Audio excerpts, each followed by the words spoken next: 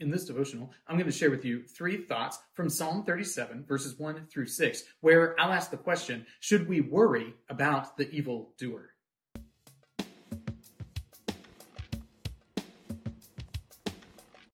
Psalm 37, verses 1 through 6 says, "Fret not yourself because of evildoers.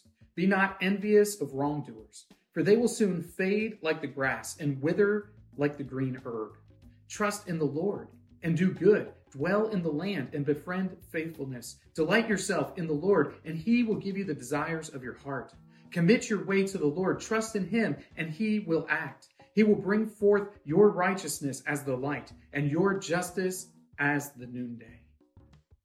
There is a constant temptation to be fearful of the evildoer. It's always there. It's always prevalent. Will the evildoer, the enemy of God, see me as the child of God, as the enemy? Will they threaten us? Will they curse us? Will they attack us? It's something that commonly will come up in the life of the believer. Will those who are evildoers or wrongdoers, will they attack me? Should I fear them?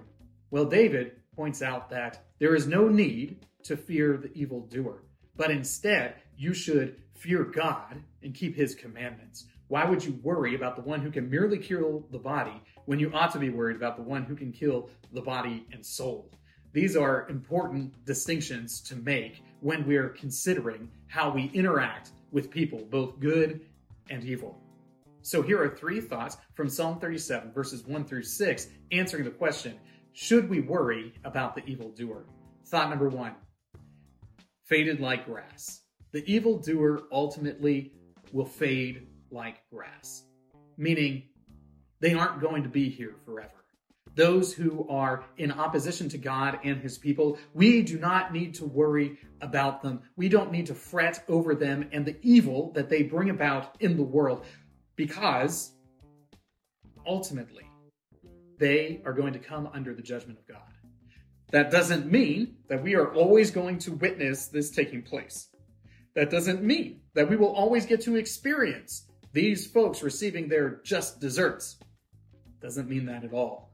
What it means is that we trust that ultimately God will bring about righteousness and justice in the world, and because of that, we don't need to worry about the wicked things that the evildoer is bringing about in the world. Will they affect us? Yes. Should we fret over them? No. Thought number 2, the Lord provides. One of the reasons why we don't need to fear the evildoer is because the Lord ultimately provides for his people.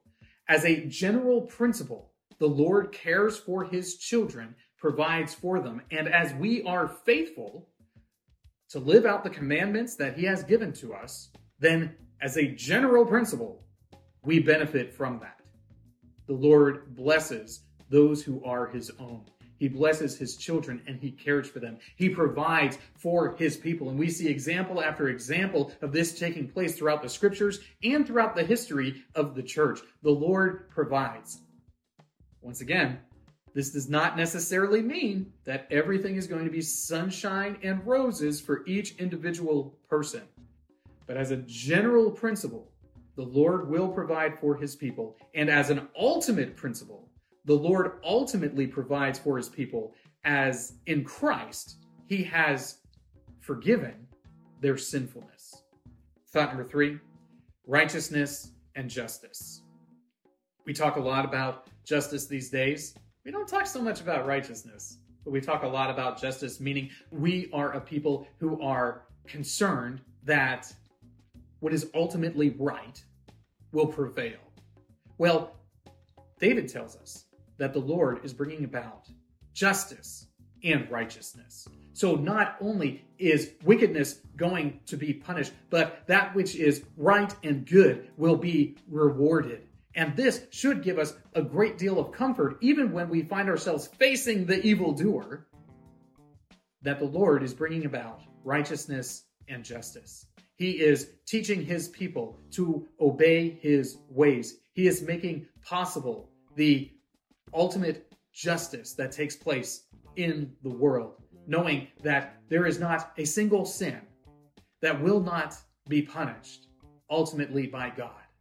It will either be punished by the individual perpetrating that sin, or that punishment has already been received by Christ in his death on the cross. The Lord is bringing about and working righteousness and justice, so we don't need to worry about the evil doer. These three thoughts come to you from the assigned reading of Psalms 36 through 38. If you'd like to read through the Bible with me, you can do so by subscribing to this channel, by clicking on the link in the description, or by joining the Facebook group Through the Bible, where we are reading the text of Scripture together.